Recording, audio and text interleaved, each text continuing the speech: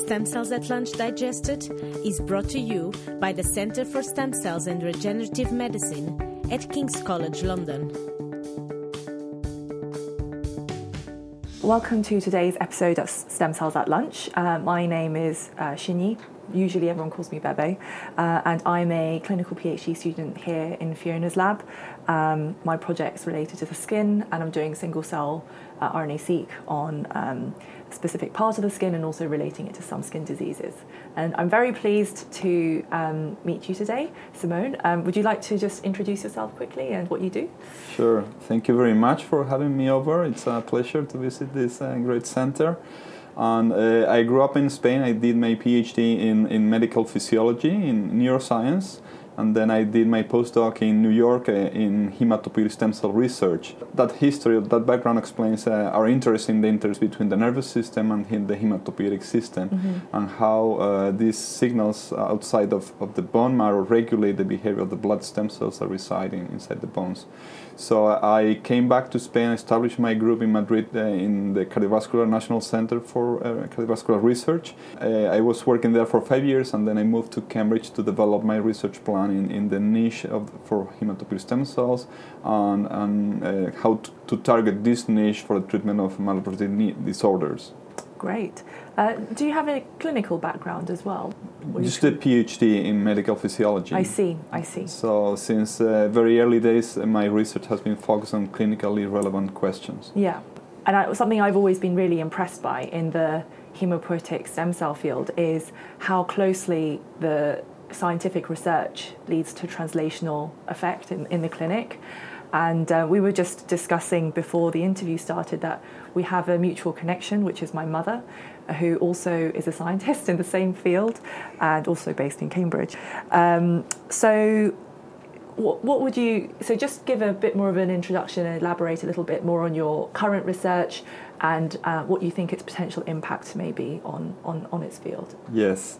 So blood stem cells, as you know, are very important to regenerate the blood system, and they can produce all blood cells or immune cells in the body, and particularly they are important to regenerate the hematopoietic system after transplantation. Yeah. So among the stem cells, they are probably the most motile stem cells known, and they have this remarkable capacity to migrate inside the bones where they can be maintained for their whole life, and they can be mobilized and be harvested for transplantation, for life-saving transplantation procedures.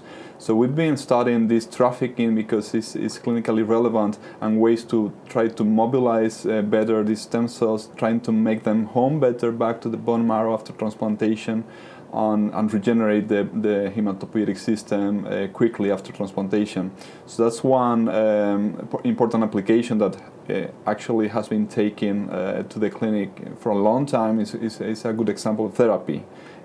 Sorry, is this in the context of like an autologous stem cell transplant? Yes, mostly in autologous, but also it could be done also with cord blood, and still it's a problem, the engraftment of these cells on the number of the stem cells that are available. So still there are important challenges to improve the efficiency of these transplantation procedures. Absolutely. Yeah, and from my experience, so I did a 4 months working in a stem cell transplant unit at the Royal Marsden. And generally speaking, these are people who had predominantly allografts, post chemotherapy for, AML or CML or something. And generally, people did engraft very well, and we'd be doing sometimes I think it was twice daily bloods just to monitor all the counts creeping back up again. But there was one patient I remember who did not engraft, and no one understood why it didn't happen. But it was a very, very tricky situation, because then you've got someone who has no immune system for a prolonged period of time, so they're extremely at risk of infections. I think the plan was to try and find a cord blood donor very, very quickly to try and save his life. So usually, just to give a bit of a clinical context, if someone has a blood cancer and they need a transplant, the system is blasted with chemotherapy to wipe out all the nasty blood cells, and then a stem cell transplant of hematopoietic stem cells is provided, but they have to go into the bone marrow of the recipient in order for them to start working properly. So it's a really, really important clinical issue. Thank you for summarizing so well. Okay, and what things are you specifically working on at the moment in your lab? Yes, so coming back to the number of stem cells available for transplantation, actually one finding in the past was that the number of stem cells in circulation is not constant, but follows rhythms, the day-night cycles and the circadian rhythms that control physiological processes also affect the migration of stem cells. So we found that basically you can harvest more stem cells if you harvest them during the resting period, which could have an impact in terms of increasing the yield available for transplantation. And what's the resting period? Do you mean? It would be later towards the night in the humans, but it's inverted in mice. So obviously it's not very convenient for the hospitals to do the apheresis later in the evening, but it's certainly the peak of mobilization in peripheral blood. And the same could be argued about the homing capacity, which follows the inverted pattern. So for those sort of tricky situations, perhaps you could, just by timing these procedures, you could have an impact. I see. But more recently, it's also clear that the stem cells, when they become altered with mutations, they can generate cancers, blood cancers. But these cancers were originally thought to be solely driven by these alterations in the blood stem cells. But more recently, people found that what happens around the cell, the mutant cell, is as important as the intrinsic alterations in the cell. So there is an important role for the niche of the microenvironment where these cells reside, and how the microenvironment is regulated by different signals. And that's our current focus, trying to understand how we can manipulate these signals, regulating the behavior of the blood stem cell, normal or mutant, to direct their migration, but also to refrain them from excessive proliferation, excessive division during blood cancers, etc. It's a very recurrent theme in all aspects of cancer at the moment, is what is the role of it's like cell versus environment. And it's really interesting. So I'm quite fascinated by this concept of harvesting and donating at specific times. So the ideal from your research and from the literature is to harvest when someone's, even asleep, presumably.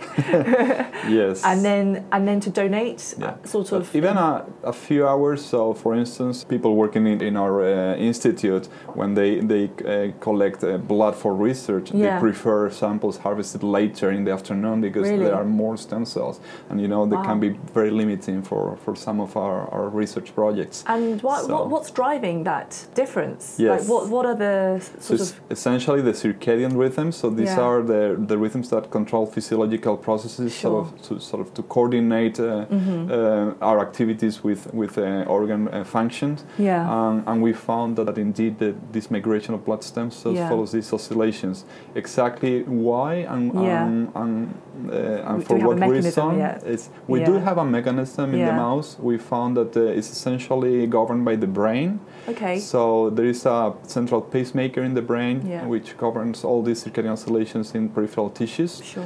And we found that the light input was received by the brain and then transmitted to the bones through the nerve fibers, the sympathetic nerve fibers, that through the neurotransmitters regulate the attraction of stem cells in the marrow.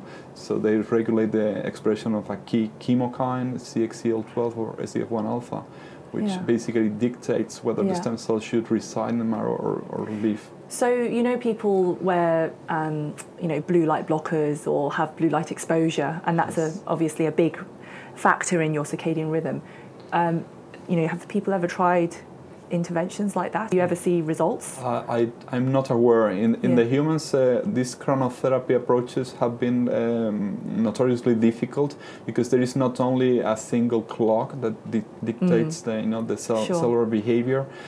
For many metabolic tissues, liver, etc., there is an intrinsic metabolic clock that follows, also is entrained or reset by diet intake and so forth. So there is the interaction among multiple clocks that probably dictates the ultimate proliferation, differentiation of the stem cells in the tissues. So it's not been an easy task. But certainly, because these clock genes, for instance, regulate cell proliferation, there are instances of for instance, nurses undergoing lots of night shifts and so forth, and higher risk of breast cancer associated with disruption of these circadian rhythms. Yeah. So the same might be true for the other stem cell. Absolutely. Other organs. This is linking retrospective epidemiological data to cutting-edge experimental science, but I think that's one of the big difficulties that we have in medicine, is that sometimes you have observations, even in a purely clinical level, that people who sleep badly and have lots of metabolic disruption are really quite prone to a lot of diseases. But to really disentangle all of that really, really messy data and try and find a scientific mechanism can be so challenging. But it is, especially when it comes to this multi-system physiology, interaction of multiple organs. Yeah. But certainly there are things that are conserved between mice and humans, and we've seen similar patterns. Obviously, there is also the influence of hormones like melatonin, which dictates also in partly this migratory behavior. Yeah. So. It's a very interesting and very, very complicated area. It's the intersection of multi-system complex physiology over a human's lifetime, which and humans are exposed to so many different environments, which is probably the biggest difference to, say, a lab mouse. It's the diversity within humans of what our experiences are over the lifetime, and then trying to marry that with a scientific mechanism and something which you can have a actual intervention to make a clinical change. It's very, very challenging, but a really, really important and interesting question, I think, to the public, because everyone's always interested in things like lifestyle and things like how to reduce their risk of future cancers. So exactly, early detection and prevention of disease. Everyone wants to prevent disease. You don't want to be needing treatment, ideally. So anyway, I think we have to wrap up now because you need to give your talk. But thank you very much for coming today and joining us on the podcast. Pleasure. Thank you.